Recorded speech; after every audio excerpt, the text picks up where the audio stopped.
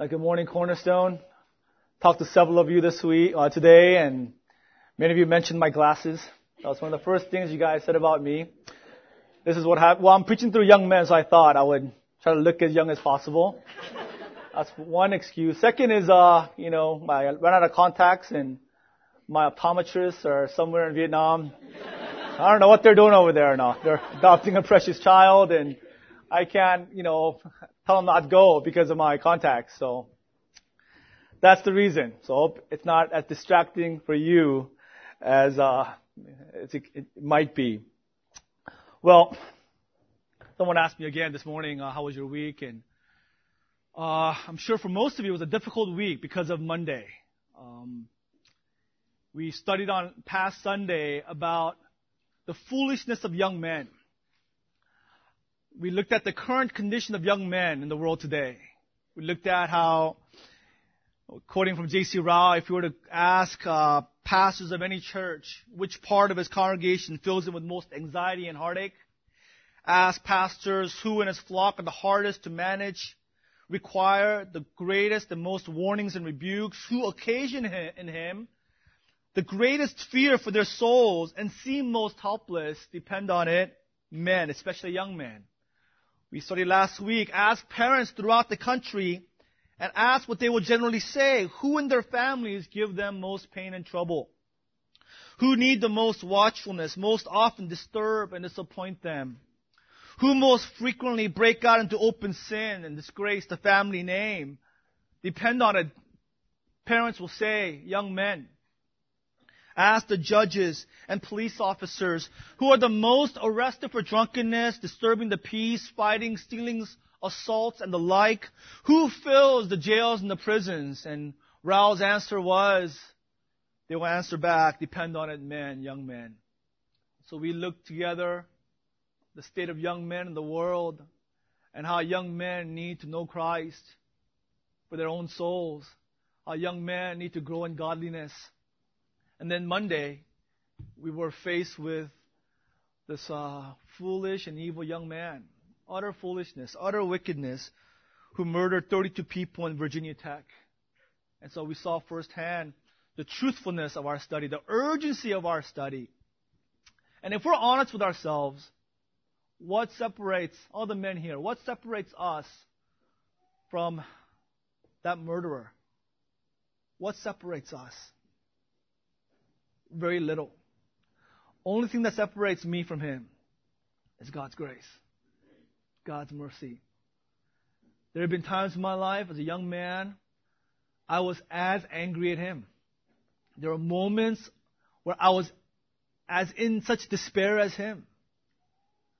So rebellious, so wicked, so foolish as him.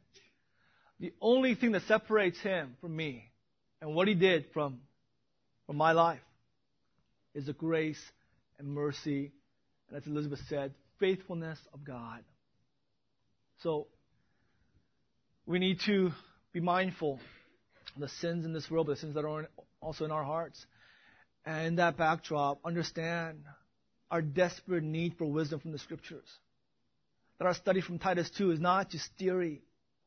It's not just for Sunday mornings. It's not just living in high places and understanding theology and doctrine. It has relevancy practically to our lives, to our families, and to our church and to this world. So with that understanding, knowing the sin that's in our flesh, let's again look to the Scriptures. Let's again go to God. And as sinful men, seek God's wisdom. Let's set aside all of our presumption, all our high-mindedness, our pride, our judgmental attitude, our lofty thoughts of ourselves. Let's put those aside because, man, if any ounce of that remains in your heart, this teaching will be of no value to you. Just like what Elizabeth said.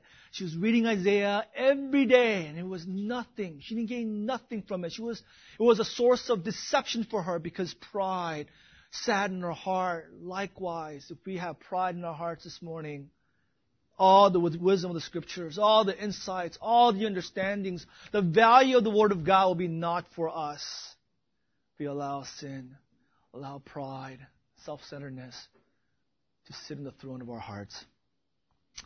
Let's stand together and read it once again. Titus 2, 1 through 15. Titus chapter 2, 1 through 15. But as for you, teach what accords with sound doctrine. Older men are to be sober-minded, dignified, self-controlled, sound in faith, in love, and in steadfastness. Older women likewise are to be reverent in behavior, not slanderers or slaves to much wine. They are to teach what is good, and so train the young women to love their husbands and children, to be self-controlled, pure, working at home, kind and submissive to their own husbands, that the word of God may not be reviled. Likewise, urge the younger men to be self-controlled. Show yourself in all respects to be a model of good works, and in your teaching, show integrity, dignity, and sound speech that cannot be condemned, so that an opponent may be put to shame, having nothing evil to say about us. Slaves are to be submissive to their own masters in everything. They are to be well-pleasing, not argumentative, not pilfering, but showing all good faith, so that in everything they may adorn the doctrine of God our Savior. For the grace of God has appeared, bringing salvation for all people, training us to renounce ungodliness and worldly passions, and to live self-controlled, upright, and godly lives in the present age, waiting for our blessed hope, the appearing of the glory of our great God and Savior, Jesus Christ, who gave Himself for us to redeem us from all lawlessness, and to purify for Himself a people for His own possession, who are zealous for good works. Declare these things. Exhort and rebuke with all authority. Let no one disregard you. Please be seated.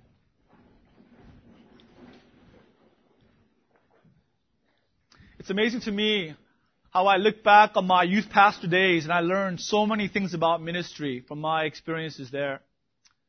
Ministering to young people is an incredible privilege, and I look back with much fondness. There are a lot of sorrow and pain involved with being a youth pastor, but wow, just precious spiritual insight was gleaned from my time interacting with young people. I told this story many times, how a young man came to Christ, maybe a sophomore in high school, and he went home excitedly and told his parents how he became a Christian. He came back next week and he was all dejected. He was very, very grieved and sorrowful. And I said, "What happened, brother?" He said, "Well, I told my mom I became a Christian. And she responded to me by saying, you should be a human being first, right? You should become a decent human being, then tell me about being a Christian." So she was talking about him cleaning his room, right? Him, being nice to his younger sister. Him being just a good person, a good son. Don't tell me about being a Christian. Show me that you can be a person, a human being first. Then tell me about following Christ. Wow, I felt his pain as he was telling me this story, but I couldn't help but agree with his mom. Because I've been to his room, right? I've seen how you couldn't see the carpet when you walked into his room. I've seen how there was food that was growing in different colors in his room. And it was obvious he needed a lot of help just to be a human being, let alone follow Christ. Well, likewise with being a godly man. I think all men here are Christians. We're seeking to be a man of God. I've said this many times. This might be just a similar sermon that I've given many times during this context to the men of our church, but honestly, before you can be a godly man, you must be a man first. And that's been the struggle of our church for so many years. We're trying to pursue godliness as men, but we are finding that the raw substance is much to be desired in many of our men. That they're still pursuing manhood. And so it's far too presumptuous or too early to be pursuing godliness when it should be just basic manhood that we should be pursuing after. You can't be a godly man if you're not a man first. It is essential, is it not, for a boy to go through this maturation process. And then once he can be at least be labeled as a young man, can he become a godly man? Even our Lord Jesus Christ, he was fully man. He went through this. He was born as a baby. He went through his toddler stage. He went through his, when he was a young man, very young, in his teens. And he went through this maturation process where he stopped being a boy and he became a young man. We see this marked transition in a key event in Christ's life in Luke chapter 2, 41 through 52. Luke 2:41. The gospel writer Luke says his parents went to Jerusalem every year at the feast of Passover. And when he was 12 years old, they went up according to custom. Every year they would go make a pilgrimage to Jerusalem. And this is an account of when he was 12 years old. And when the feast was ended, as they were returning, the boy Jesus stayed behind in Jerusalem, and his parents did not know it. Such a large group, they had no idea that Jesus was not in their midst. After a full day's journey, think of the horror for Mary, Joseph, but think of the horror for Mary. They realized that Jesus was not with them. So they make a whole day's journey back to Jerusalem.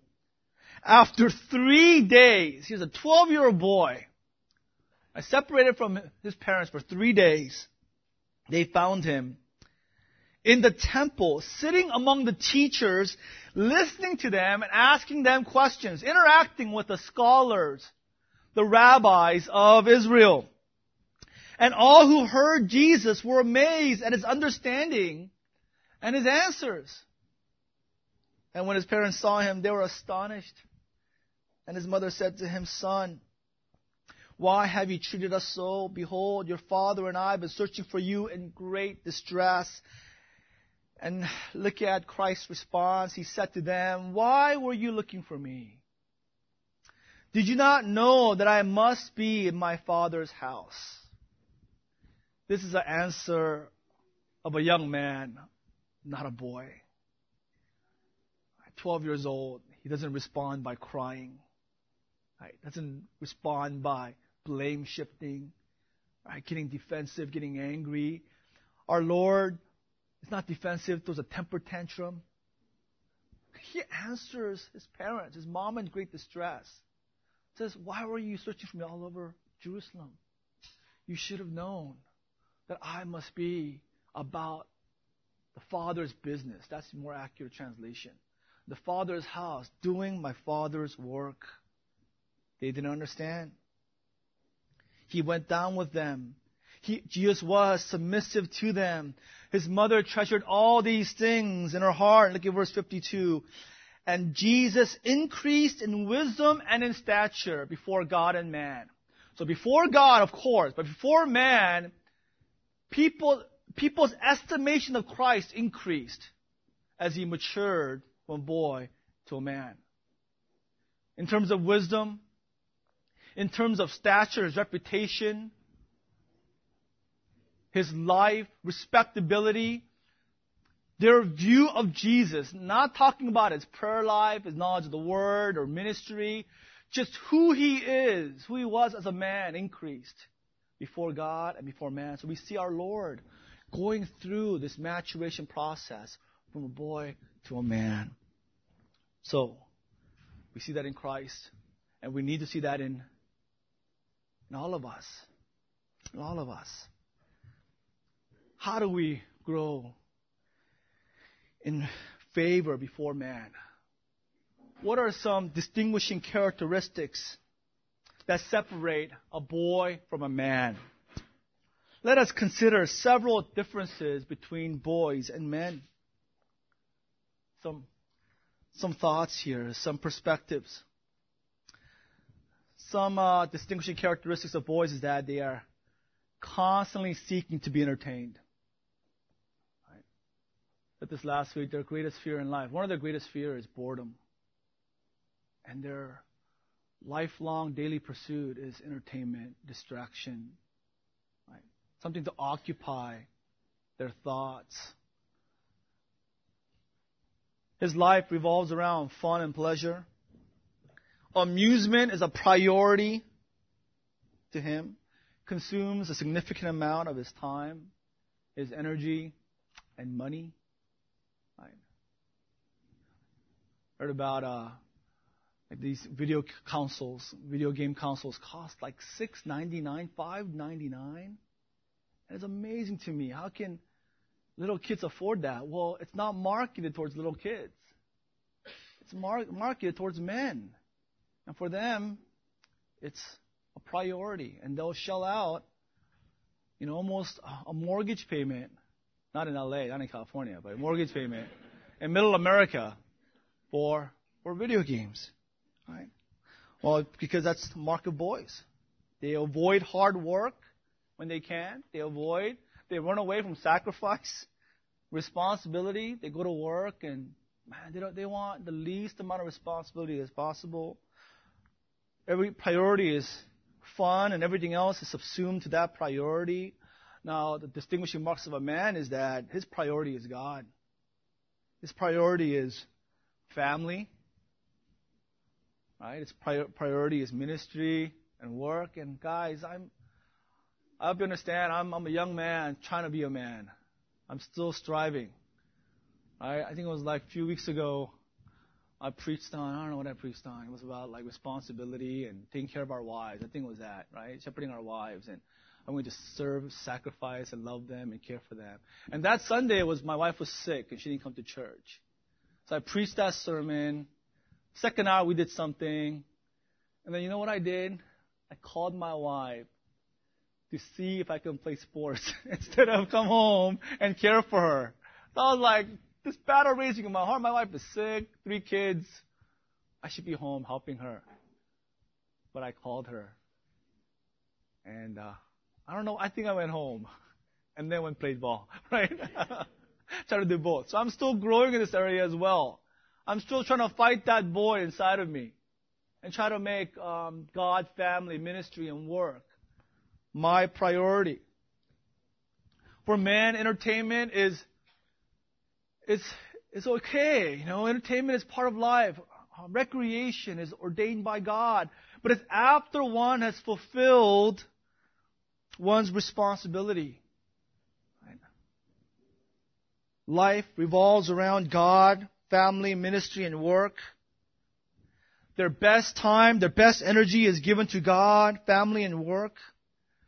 He invites hard work. He wants to sacrifice. He wants more responsibility. Like he wants crunch time, he wants the ball. Right? He wants the blame if he misses a shot. At work, he's telling his bosses, give me more. At home, he's telling his wife, I'll handle more. In ministry, at church, he's saying, pastor, elders, Bible study leader, I'm there for you. Right? I'll sleep less. Right? I'll wake up earlier. I'll be all the more diligent. I'll cut more fat out of my life because I want to grow in being a responsible man. Men see toys as they are as potential threats to his life, family, and ministry. They understand recreation and rest, right? Entertainment, they're all ordained by God and it's useful in their proper place. But they also understand because of the deceptiveness of sin in our flesh, because of our inner propensity, because of our laziness, our predisposition towards fun things, amusement, they see these things as potential threats to one's life. And once he sees himself making much of these things, or these things becoming much in his life, he takes swift action and he asks for help to take such action. Second difference is that boys are dependent on people. Boys are needy. They are spiritually dependent, emotionally, physically, financially. They are needy. They are not self-sufficient. They are spiritually weak, emotionally fragile, and physically, practically inept. They don't know how to figure things out. They don't know how to solve problems. They know how to start things, but they don't know how to finish things. And financially, they're constantly in debt. And they're comfortable being in debt to others. They're fine with being dependent on others. Right? Fine when they have financial debt, even when they owe friends money. They are comfortable. Right? They are comfortable. Men seek to be debt-free. Romans 13:8. Let no debt remaining outstanding. Let no debt remain outstanding except the debt of love. Right. Psalm 37:21. The wicked are differentiated from the righteous in that they borrow and they do not repay. The righteous, Psalm 37:21, they borrow and they repay. But not only that, the righteous give generously. They have an abundance because they're so productive. They're so diligent in their lives. They have a wealth. They have an abundance and they give generously. They provide for others instead of being dependent upon others. Right. Men are not dependent on people. They're dependent on God. They stand by convictions in the Scriptures, and they follow Christ. We see Christ in this way in Mark chapter 3, 21 through 25. His family, his mom and his half-brothers thought he was crazy. He had this delusions of grandeur as the Messianic complex. So he thinks he's the Messiah. So they went looking for him. They demanded that he come home with them. Jesus' mom demanded that he would stop this foolishness of being the Savior of the world and come home. And our Lord's response was not of a little boy. Oh, I got to go home. My mom's calling me. My mommy's mad. I got to go. His response is, who's my mother? Who are my brothers and sisters? Those that are in the kingdom of God. Right? He followed God. He followed his Father. He followed his convictions as a man. And he didn't fear members of his own family, even his mom. Third difference between boys and men is that boys don't keep their word. You can't take boys seriously. A lot of talk, but very little follow through. It's one of those guys that says a lot about a lot of things, and he's filled with dreams and aspirations, and it's all just daydreaming because it's just talk. And the people that are close to him don't really take him seriously. People that don't know him might take him seriously because they don't know that he's just all talk. But people that know his track record know, he's a good starter, but it doesn't follow through. And yeah, he promised us these things, but I'll be surprised if it happens. That's a mark of a young boy. Right? They're sincere, but they just don't have the self-control, self-discipline, the heart commitment to follow through on promises. But not men. Men understand the value of his reputation. Men understand how words are important, words are powerful, words are what maintains one's integrity. The direct connection between words and a man's reputation, a man understands that. Psalm 15:1, who shall sojourn in your tent? Who shall dwell on your holy hill? He who walks blamelessly, does what is right, speaks truth in his heart, who does not slander with his tongue, does no evil to his neighbor, nor takes up a reproach against his friend, who honors those who fear the Lord, who swears to his own hurt and does not change. Such a man can sojourn in God's holy hill. He swears to his own hurt. He makes a promise and he keeps it, especially when it hurts him. That's a man of integrity. That's a man. If you keep your word only when it's convenient, only when it's beneficial, you're not holding your promise. You're not keeping your word. Keeping your word means when it hurts, when it's inconvenient, when it's difficult, you follow through. One more, guys. It hurts me as much as it hurts you. Trust me. Fourth difference is a boy doesn't understand his God-given role as head over women. So a boy seeks counsel, seeks help, seeks comfort from women. And you know, boys, they don't treat women with respect, with propriety and courtesy. You know, you go to elementary schools and what do boys do to girls? Right? They hit them. Right? They push them around. They make fun of them. Oh, that's what boys do. Right? They're afraid of the girls. Right? Or they like a girl and they respond through violence. Right? Well, that's not what men do. Right? Men serve women. We understand it's our role to be their protectors. That we're there to give them honor. We're there to help them, serve them, guide them, counsel them. We are to be the rock upon which they stand, not vice versa. Right? Boys are girl-centered. Their life revolves around girls. Right? They are dependent spiritually, emotionally, financially on women. That's what Al Mohler said in his blog. So don't get angry at me. This is Al Mohler. He said, and he calls such boys wimps. Wimps, on the other hand, look to women for emotional support.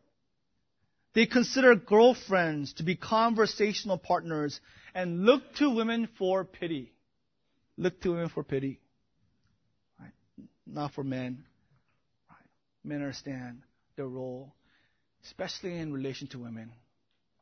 Right? No wonder godly men are rare, because in our society, in our culture, men are rare. Right? Doesn't matter how old you are. You look at their lives. You look at just men. We're filled with men who are extending their adolescence. Arrested development. They're 40 years old, but they have a thinking of 13-year-olds. Right? I mean, they're, I mean, just go on and on, but that's the reality of our culture today. So if men are rare, how much more rare is our godly men? So we need to grow in this area, and we need to grow in the spiritual area as well. As we pursue being men, God calls us to be godly men. Now, inspired by the Holy Spirit, if we were to ask Apostle Paul, what's the most important trait you would encourage in a young man? Right? Paul, like in your philosophy of ministry, you're a man. Paul is in every way a man, is a godly man, a tough guy, strong guy, man of conviction, a man whose mind is saturated with the truths of Scripture, a man whose life is driven by conviction, not by opinions of others. If you were to ask Paul, what would be the first and foremost thing you would urge a young man to pursue after? What would it be? And we have the answer right here in Titus 2:6. Right? Paul says he must be sober-minded. Urge young men to have sound judgment, self-control. Paul tells us the first key character quality for men to develop is self-control, sound judgment. So important. If you have a son in your family, if you have a younger brother, if you are a younger man, if you're leading younger men, we need to live in Titus 2:6. We need to pursue and help others pursue to become thinking men. Men who have self-control, self-mastery, a spiritually alert man. Right? Makes so much sense, doesn't it? If anything, young men are inclined to be impulsive, unrestrained, impetuous, rash, unthinking, or thinking about the wrong things. That's the natural inclination of men, especially young men. So the basic need of men is to have sound mind and self-control. It's this word, sophroneo. It's so pregnant with meaning. But two words really encapsulate the meaning of this Greek word. Sound judgment and self-control. It's both and. Sound judgment and self-control. I'll be repeating these two phrases over and over again. Right? Sound judgment. A man who thinks clearly. And self-control. He has the discipline to live out his clear thinking. Right? If you have sound judgment but you have no self-control, it's worthless. Right? If you have self-control, you have discipline, but you have your foolishness, it's worthless. It's got to be both. You got to think the right things, think clearly, and you got to have the wisdom, the discipline, the control, the mastery to appropriate the wisdom of your mind into practical life, practical daily living. Right? Man with sound judgment seeks not to be enslaved by habits, vices, or weaknesses.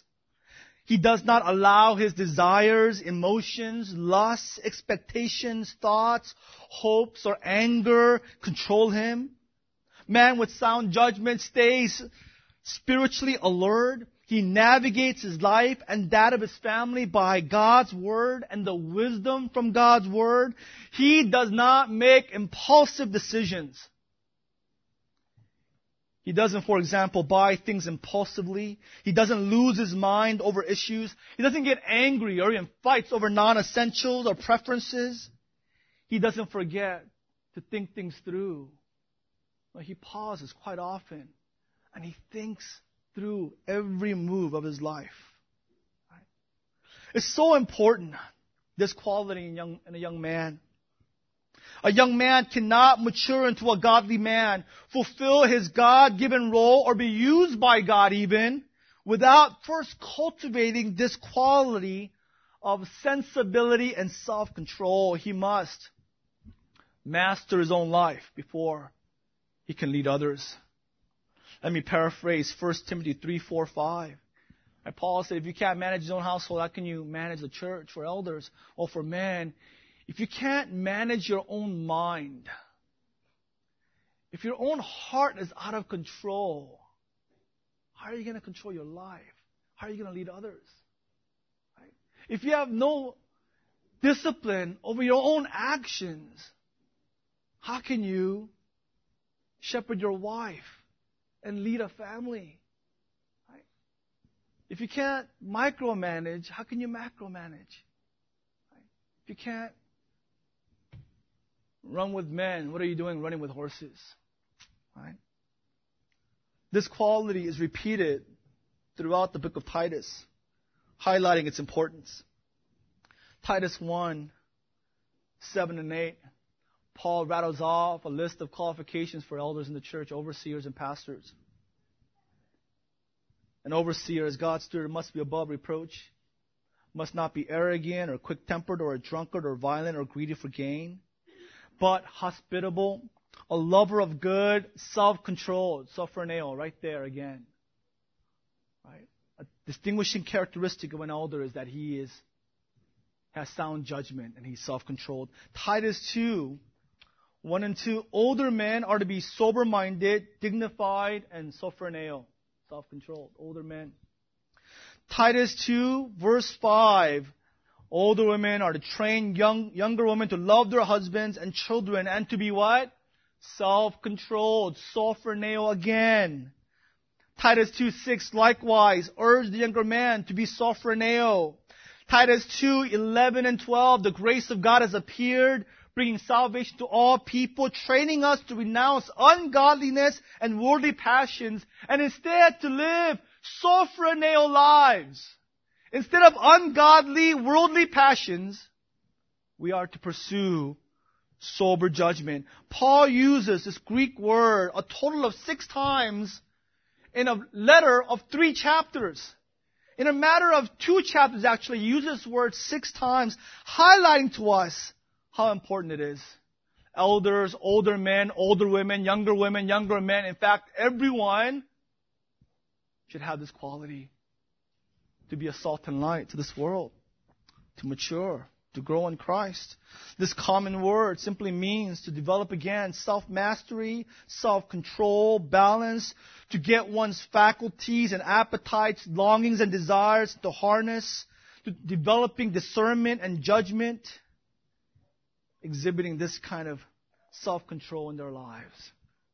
I mean, this is so contrary to our culture, isn't it? Our culture not only practices sensual, impulsive, and rash judgments, but our culture, our society endorses them, encourages, applauds such lifestyles, such decisions, such behavior. In fact, if you look at the culture in this island of Crete, very similar to our culture. The society in the island of Crete where Titus was ministering was a culture where living without control was both accepted and encouraged. Titus 1, verse 12. One of the Cretans, a prophet of their own, said, Cretans are always liars. They have no control of their tongues. They're evil beasts. They have no control of their behavior. They live like animals, live on impulse. They're lazy gluttons, no control over their appetites and desires. That was the climate in which Titus was ministering at. So Paul's telling Titus to urge the church to come out from the world and be different. And what will set you apart and what you will cause the gospel to shine brightly is when you are set apart from this world by sound judgment and self-control. Right. If you look at verse 7, I have in my version, in all respects. I believe NIV, NAS has in all things. That phrase goes better with verse 6 than verse 7. Actually, many commentators, and I would agree, believe that those 3 words go with being sophroneo, not so much with Titus and as leaders. So Paul is admonishing younger men to have sound judgment and self-control in everything. In every area of our lives, we are to manifest this quality. Sound thinking, self-control in every area of life. Young men who are so potentially volatile, impulsive, passionate, arrogant, ambitious, inexperienced, need to become the masters of all areas of their lives. Everything needs to come under control. And this was practiced by Apostle Paul. He said he beat his body to bring it under subjection. He reminded us in Galatians 5 to walk in the Holy Spirit and not to gratify the lusts of the flesh. So Paul says right here, exhort young men to walk in the Spirit, to seek with all their might, to harness themselves, to live in spiritual balance and self-control, and not to become victimized by these dangers that are lurking all around them. Without this self-control, guys, without the sound judgment, a man's life is destroyed. It is the necessary ingredient for Christian maturity.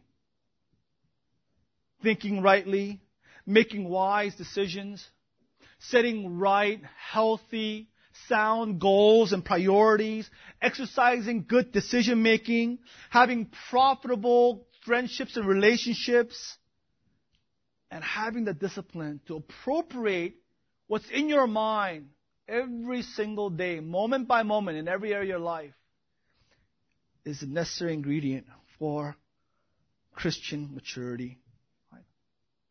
I want to further define this word, sophroneo. look at this word used in 6 other places in the New Testament to get a fuller picture of what Paul is talking about, what Paul is calling us to. 1 Peter 4:7. The end of all things is at hand. Therefore, be self-controlled and sober-minded for the sake of your prayers. It's the idea, so I'm talking to men, right? It's the idea of it's last minute of the game, right? Every play counts. Every decision counts. The outcome of this game rides on how we conduct ourselves. It's last minute. So, any foolish thinking, any loss of concentration, any lack of self-control, this last minute will cost us the game. Everyone, bear down, focus, concentrate. It's not a time for goofing around. That's what Peter is saying. The end is at hand. Have sound judgment. Be self-controlled. Right. From this passage, we infer that sensibility is the ability to think healthily and pray wisely. The ability to make wise and good decisions. Some men at crunch time, they lose it. Man, they're just no good. They just stop thinking. They lose all mastery themselves. We're to be different. During crunch time, we understand the priority of prayer, priority of wisdom, and good decision making. 2 Corinthians 5:13.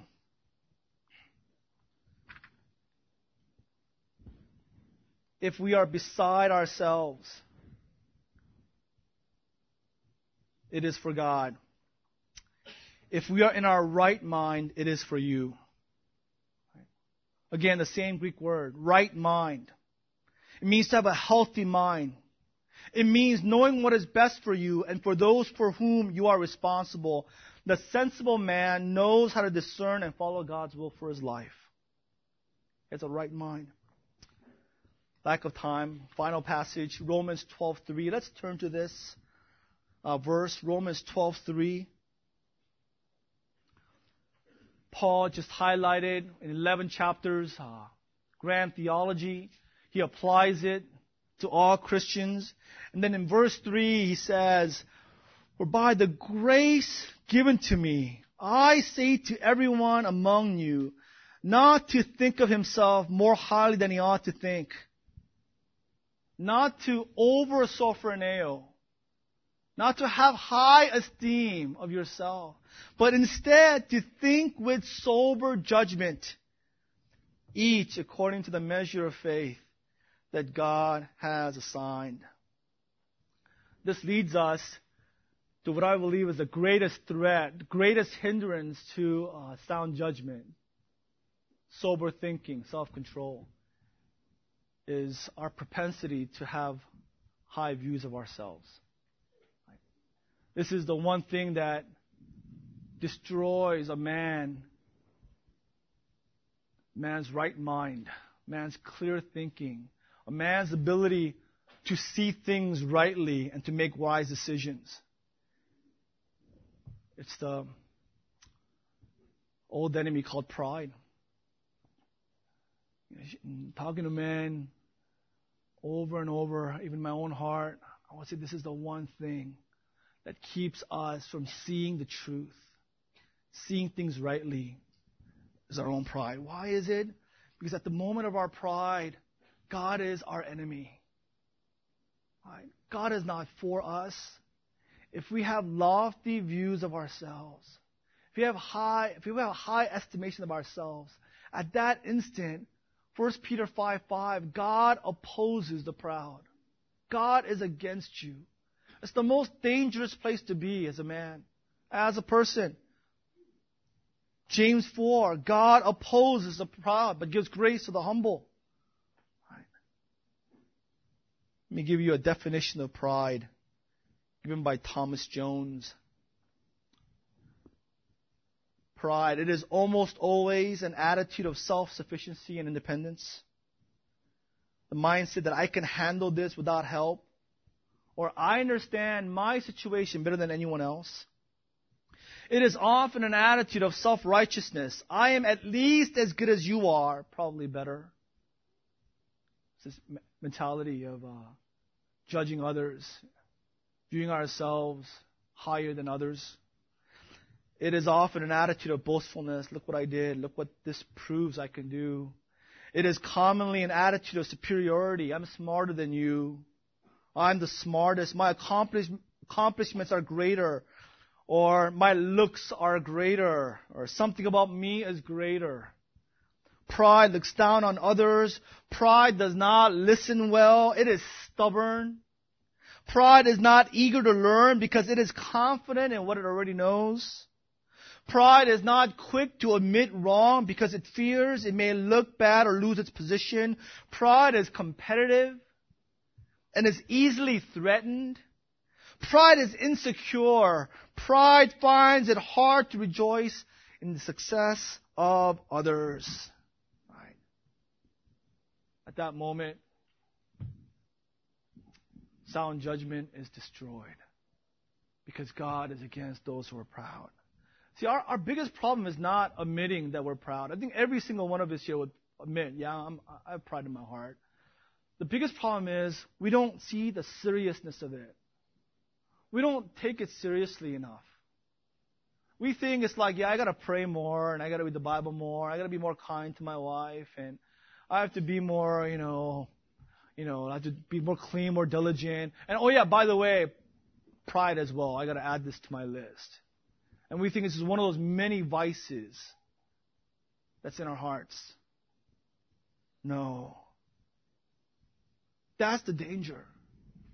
And this is what hinders men from thinking clearly, and it destroys their lives. Men make the worst decisions, the most foolish decisions, and it began with pride in their hearts. Think about this. What quality is most detested by God? What quality? What attitude of the heart will always bring about a downfall? What character trait will ensure division? When you're in your marriage relationship, with your children, with your members of the church, with your leaders, with your friends, what in your heart guarantees division? What quality cannot coexist with love? It cannot coexist with love. Pride is the answer in each case. This is why C.S. Lewis called pride the great sin. The great sin. Give you some examples of how pride manifests itself in sin, in many sins. Sexual immorality is based on pride. Mindset is I deserve to have my pleasures. I should not have to worry about my consequences. Pride results in lying. I do not trust God can work to the truth. I have more confidence in my ability to deceive others and distort the facts. Pride results in hatred. I am better than you are, and I have a right to despise you for what you have done to me, and I have a right not to forgive you because I've been so wronged, and I don't deserve to be wronged in that manner, in that way. How pride results in rebellion. I know better than my parents. I know better than my wife. I know better than my husband. I know better than my pastors or leaders. I can accomplish better things by doing what I want to do. I am most important. How pride results in ignoring the needs of others. My life is the most important thing. My needs are the most important things. Accomplishing my goals, getting my pleasure, fulfilling my needs must be my priority because of pride. Pride results in ingratitude. I have what I have because I worked for it, and at least because I deserve it. Disobedience. I know what the Bible says, but my way is better. How about discord? Pride results in division. I have no need to love you. I am able to accomplish what I need without unity. Pride results in prejudice and racism. These people aren't good as me. They're different. They're below me. Thomas Jones said this. This is why pride is a nasty thing. Pride is as wicked as it gets. Pride hurts. Pride wastes. Ultimately, pride kills. And I would say pride kills sound judgment. Pride kills self-control. And there comes the downfall. Right. The fruit reveals the root. If you're growing in humility, then you're growing in sound judgment and growing in self-control. That means your root is the gospel of Christ. Right? That means the root is the gospel of Christ. But if you're growing in pride and your blind spots are growing, you're growing in foolishness, and you're losing self-control, your life is out of control. Your heart is not in control. Your hidden vices are growing and they can no longer be hidden. That reveals the root is not the gospel. The root is yourself. The fruit reveals the root. So, what is the way out of pride?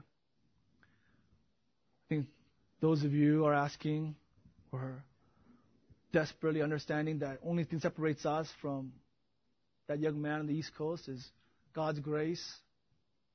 That we're one foolish, prideful inclination away from that kind of evil. You're asking, what is the Scripture's antidote for my pride? How can I grow in sound judgment? I need wisdom. I need self-control. How can I grow in this area? The way out of this foolishness, the way out of pride, and the way to sound judgment and self-control is the gospel of Christ. It's the gospel of Jesus Christ. Threefold agreement with the gospel of Christ is the answer. First is agree with what the gospel says about you. Agree with it in your heart of hearts. The central tenet of the gospel is that you are a sinner. That no one is righteous, not even one. That you're not only completely depraved, you are definitely depraved. Without that basic fundamental truth, the gospel is unnecessary. Gospel is rubbish. If we are not sinners, we don't need a savior. We don't need atonement. We don't need forgiveness. The first and foremost truth of the gospel is that we are sinners. So the way out of pride and way to sound judgment is to agree with that. And say, yes, my heart of hearts, I am a sinner. I am unrighteous. Cursed is everyone who hangs on a tree. I deserve to hang on that tree. There is nothing good in me. No righteousness. No value in me apart from Christ. Every morning, wake up and we preach the gospel to ourselves. Today of all days, I need sound judgment. I need self-control. I'm going into a wicked, fallen, sinful world with a sinful heart. I need to tell myself the gospel. And the first truth is, I am a sinner. Therefore, I have nothing to boast about. Right? Everything that I have is by God's grace. So, if I'm smart, I can't boast about that. Because God gave me intelligence. Right? If I'm strong, one day I'll be weak. I'm strong right now because of God's grace. Right? If I have this relationship, if I have family, if I have anything in life, understand it's undeserved because I am a sinner. That first truth is a way out of pride, a way to clear thinking. Second is to agree with what the gospel promises to us. We must agree not just with God's judgment on us as sinners, but we must also agree with God's justification of me as a sinner. That through the sacrificial love of Christ, that God justifies ungodly people. Romans 3:21 through 26. The cross of Christ not only declares God's just verdict against me as a sinner, but His declaration of righteousness to me by grace. So we agree with that. We don't look at ourselves and look at all the wicked, dirty, rotten, filthy things that we're involved in and see that as reality. Then we will increase in pride. It'll cloud our thinking, cause us to lose control. Our response is, I am a sinner, but Christ saved me, and I agree with that promise. He saved me not because of my merit, my goodness, but God saved me because of His merit, because of His goodness. I don't trust in my sins, I trust in Christ. What Luther said, for every one look at sin, 10 looks at Jesus Christ. So you wake up in the morning, you think about the fact of the gospel, I'm a sinner once. And then you think 10 times, Jesus is perfect. Jesus is righteous. He's the Son of God. He died on the cross, and He imputed righteousness in me. And therefore, when I stand before God, I don't stand with my filthy garments. I stand with the righteous garments of Christ. There is therefore no condemnation for those who are in Christ Jesus our Lord. I have been crucified with Christ. It is no longer I who live, but Christ who lives in me. 10 looks at Jesus Christ, and He is our righteousness.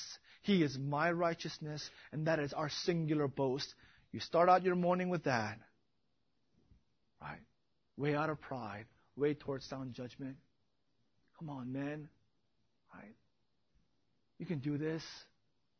Agree with the gospel, the verdict of condemnation, but also the forensic declaration that we are justified in Christ. The third agreement that closes out the gospel, and now we can get up and brush our teeth and go off to work, is that we agree with what the gospel says about how we were saved. We agree with the gospel. I am not saved by my righteousness. I can't add to God's pleasure in Christ's death on the cross for my sins. I can't make God more happy. I am not saved by who I am, by deeds, or any kind of works. I can't cooperate with Christ for my salvation in any way. We agree that we are saved, that I am saved through faith alone, by grace alone, in Jesus Christ alone. See how the gospel saved us, and it continues to save us. It sustains us. It purifies us. It is our refuge. It is our protection. It is how we are to live by the gospel. It delivers us from pride and grants us sound judgment and self-control. Let's pray. Oh, loving and gracious Father, how the gospel of Christ is our treasure, how it is so invaluable and priceless to us, how we hear the gospel preached and it is sweet to our mouths. It is so sweet to our souls. It is so good for us. Lord, we are ensnared by foolishness on every side. Foolishness in this world and foolishness within our own hearts. We so desperately need your grace and help through the gospel of Christ. Lord, we pray for the younger men of our church, in light of the fallenness of this world, you'll help all of us in this all-important area to have right view of you and to have right views of ourselves and to see ourselves rightly and to have the mastery, the control, to live according to our convictions, to live according to what we see in the mirror of God's Word, that we will not be deceived, deluded, or forget what we look like, but we would peer into the perfect law that gives freedom, and we would live in a manner consistent with the Holy Scriptures. Lord, we count upon your grace, your continual sustaining grace, the grace that saved us and grace that sanctifies us. Therein lies our hope for us to press on towards the prize of Christ. Lord, young men of our church are our future leaders. They're our future pastors. future husbands and fathers. Lord, may you do a mighty work in their hearts this day, this hour, this moment. So when 10, 20 years down the road, they will look back at this day and they will say, God was good to me that day. God was merciful. God was gracious. I stood at a crossroads and God was so faithful to me. Lord, may the Spirit do a mighty work in the hearts of the young men of our dear church. In Jesus' name we pray.